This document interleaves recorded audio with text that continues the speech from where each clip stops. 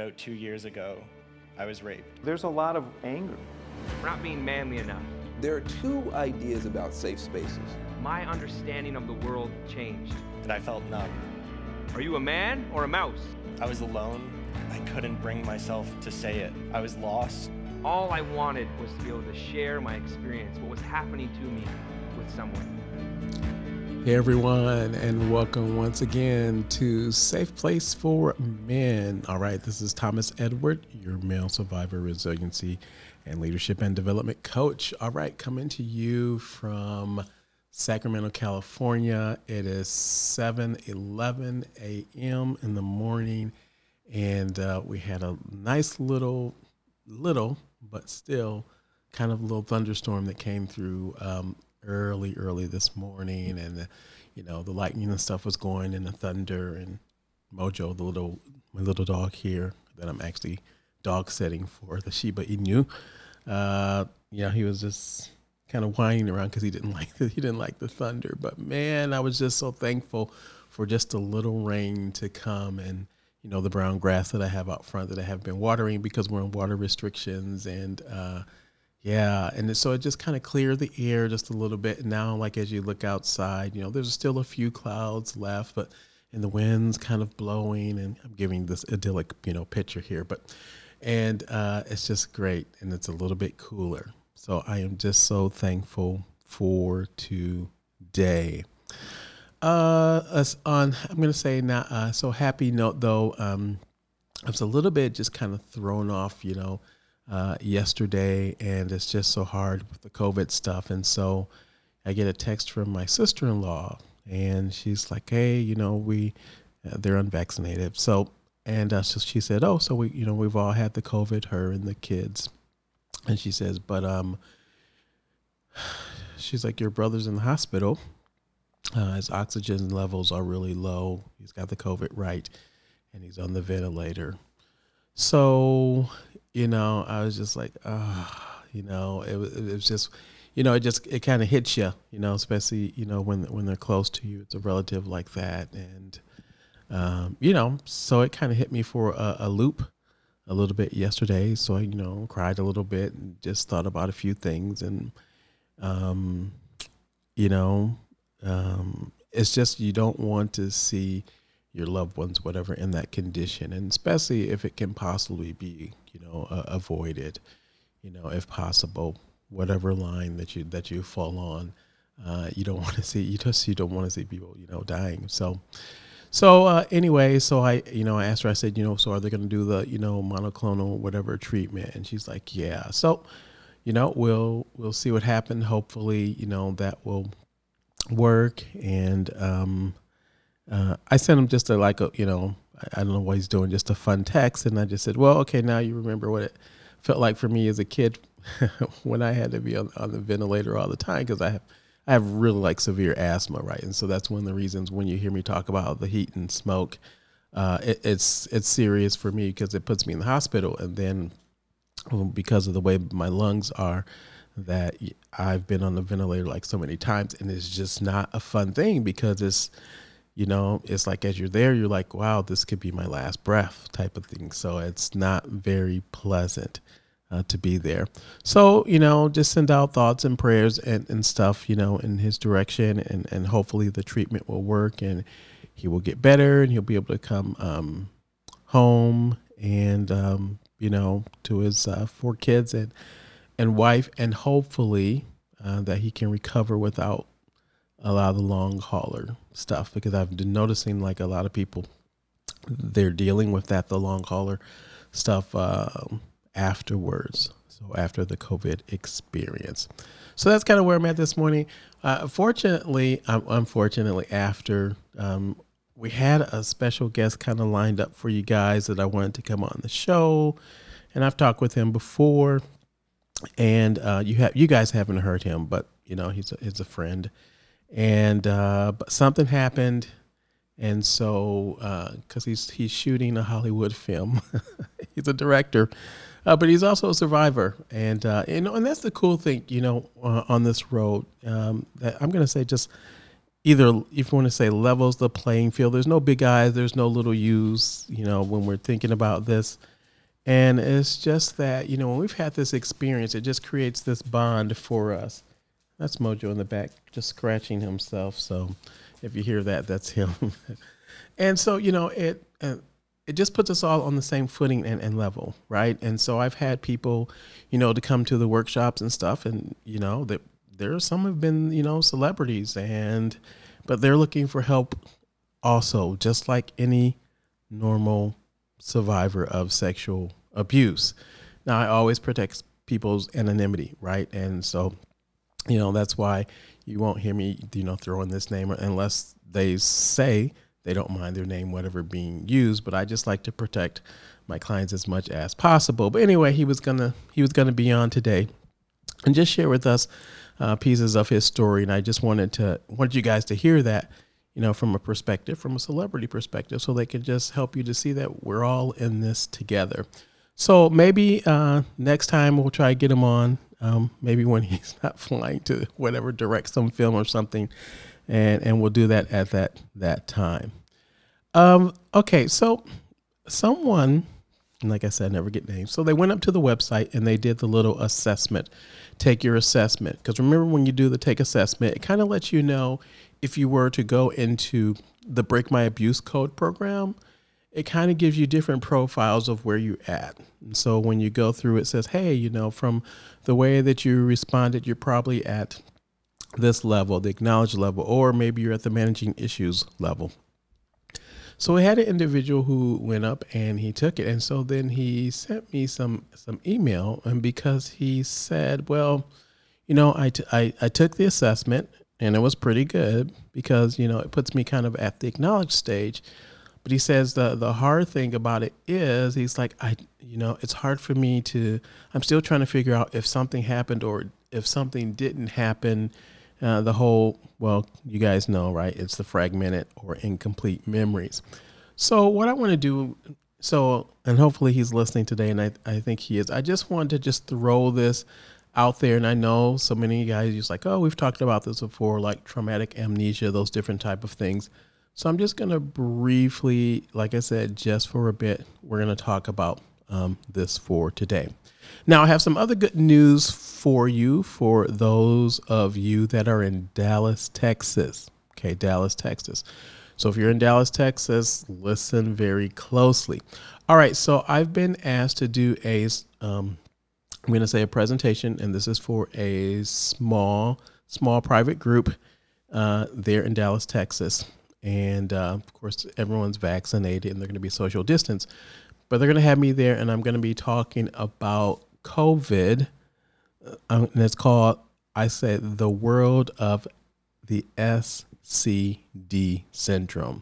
Now, SCD just simply means this, and this is a phrase, whatever that I coined. It's called self-created depression. And so I'm going to be talking about that and how we actually do that, and especially as survivors.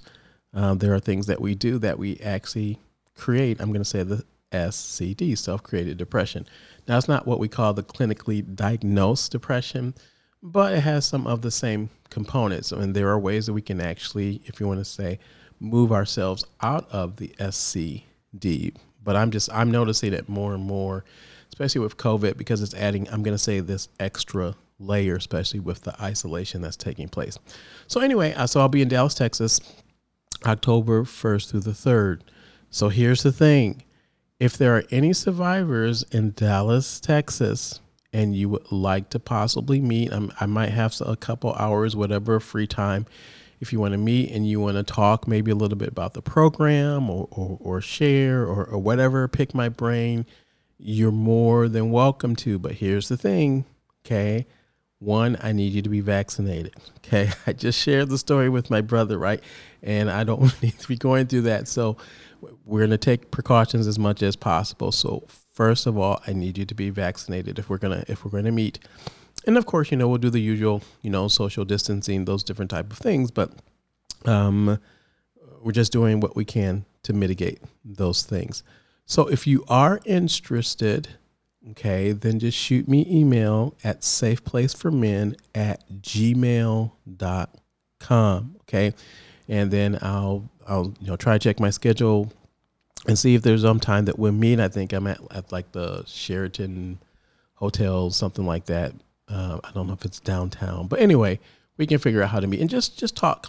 And so, maybe you wanted to share, or, there was one person on Instagram, and they said, wow, for the first time, and this person is like in their 40s. For the first time, he's like, I've been going through all this stuff, and I finally met my first male survivor, right? He had gone all this time. He had never had any interaction with any other male survivors, right?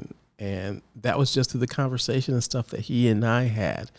And he's not too far in this area for me. So when we get an opportunity, we're going to try to meet up and just talk. And so he has another friend, right? And so that's kind of what this is about. Now, if I get enough responses, it's like, oh my goodness, there's like 20 people, then you know what? Then maybe we need to create a workshop in Dallas, Texas, so we can go forward from there. But once again, I'll be there the 1st through the 3rd. So send me email if you're interested, safeplaceformen@gmail.com. All right, so let's talk a little bit about this fragmented or incomplete memories. Now, if you've heard this before, you're probably in the background. I'll just see what you remember. But I'm going to approach it from a different perspective. And this is, I think I've had David Lysek on. And I want to share kind of from a perspective or forensic perspective. So this is what I want you to think, because I try to explain this in ways that makes it easier, especially when we're talking about the neuroscience and stuff of the brain. So I want you to think about this. I want you to think about a police officer. And so I want you to think they're on their crime scene, okay? And so let's just say he's been called 911 to a house. And so he opens the door, walks in, and suddenly he's staring at the end of a gun barrel. Now, what happens, okay? In a split second, his brain is going to be hyper-focused. It's going to be hyper-focused on that gun. And so it's very likely that he's not going to recall any of the details that were, I'm going to say, irrelevant to his immediate survival. So, stuff like, what color clothes was the person wearing? Did he have a mustache? What color was the shooter's hair? What type of shoes did he have on? Okay. Now, that officer's reaction, it's not because he had poor training, right? Because, they teach you about details and keeping up on the details and all these things when you're going through the course. But it's that his brain is reacting to a life-threatening situation just the way that it's supposed to. In other words, your brain is created and formed to do that just the way that your brain is supposed to. So think about this now from the perspective of the sexual abuse. If you're a sexual abuse victim, your brain is reacting to the assault, okay, the abuse, the coercion, the molestation, whatever it is that, however you've defined it. So in the aftermath, let's go back to the officer. The officer might not be able to recall, I'm going to say, many important details. So he may be uncertain about many. He may be confused about some. He may recall some detail, but actually inaccurately. And so simultaneously, he's going to recall certain details, the things that his brain focused on with extraordinary accuracies, right? So he can probably tell you, oh yeah, that was a 357 Magnum with the whatever, because that's what his brain is really focusing on, because it's trying to figure out, well, how many rounds can it shoot per second? That's what it focuses on. Whereas he may never forget them. Okay, so they're there, but he may not be able to recall them so well. Now, when we think about it's really complex. And so this is why it's interesting, especially when you have, cases that are brought forward, rape cases, sexual abuse cases, and oftentimes the investigator, whatever, if they haven't had any training and they're like, well, why do you have these discrepancies, in your story, in your narrative? And so then they think that you're not telling the truth. Well, they haven't been trained to understand how the brain works. So first, let's consider, and you guys know the PFC, the prefrontal cortex, right? And so this part of our brain is responsible for our executive functioning. So including focusing attention, where we choose. This is where rational thought processes take place and inhibiting impulses.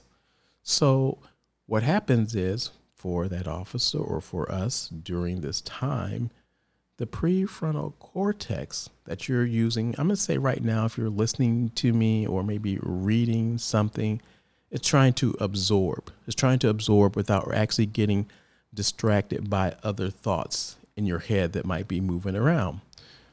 However, though, in high stress, fear, or terror, or combat situations, or sexual assault, the prefrontal cortex is impaired. And we talked about this, how it gets flooded with these different chemicals, right? And so then sometimes what happens is we're going to say it kind of shut down or it's impaired by these chemicals, the stress chemicals, especially cortisol. Okay. So now think about what happens. Now, most of us have probably, I'm going to say, experienced being suddenly confronted like with an emergency.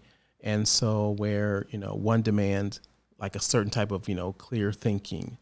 And we find ourselves, I'm going to say precisely when we need our brain to work at its best, that it becomes bogged down and it seems unresponsive, right? That's where we get the whole idea of, the freeze. And you guys remember the 4 F's that we've talked about before, right? The fight, the flight, the freeze, and the fawn, right? So for those of you that are taking the course, I think that's in the second or third module. You're going to be going into that quite extensively so you can understand which one that yours actually falls into. So when that prefrontal cortex, that executive center in our brains, it goes offline. And so now we are less able, I'm going to say, to willfully control what we actually pay attention to and less able to make sense of what we are experiencing. And so therefore, you're less able to recall our experience, I'm going to say, in an orderly way. So if I were to ask you, well, give me, the events that happen in, sequential order, you probably wouldn't be able to do it because the memory is fragmented and it's deciding on, well, this was important, but this wasn't. And so it's throwing detail to this and whatever in the background, or maybe not even remembering it. But inevitably, I'm going to say, at some point during the traumatic experience, when the fear kicks in, when it does, it's just no longer the prefrontal cortex that's running the show. So it's the amygdala. And you guys, I know, remember this, right? So the brain's fear circuitry, that amygdala. Okay. And so once that fear circuitry takes over, it's not the prefrontal cortex that controls where the attention goes. And so that's why sometimes when I'm working with survivors, they're like, man, I just have this feeling. I don't have any memories of the thing, but I just have this feeling. And I think I shared with you guys one client I had. And so they would just get this feeling every time either they would go down towards the basement or the word basement was mentioned. And so they couldn't connect the fragmented memories to what happened until we started working it and did some work there. But they would have the feeling. So the feeling piece. And so that meant that during that time, what happened was the amygdala super focused on that feeling that it was feeling. And so the memory details of, either what the person looked like or that wasn't there because the amygdala was focusing on the feeling. Okay. And so that's what was coming through. And so, that can be so frustrating when you're like, man, I got this feeling. I don't know where this feeling is coming from. But I don't have, if you want to say, pictures or memories or sound or whatever. And so that can be quite frustrating. And so what I want to say is this, especially when we're talking about that brain fear circuitry, which is going to alter the functioning. And we've talked about this too, the hippocampus, right? And so it's affecting the hippocampus, which encodes your experiences into short-term memory and then store them into the long-term memories. Well, guess what fear does with all the cortisol and stuff does? It impairs your ability of your hippocampus to actually encode and store, I'm going to say, contextual information. So the layout of the room, but like I said, once again, what's happening?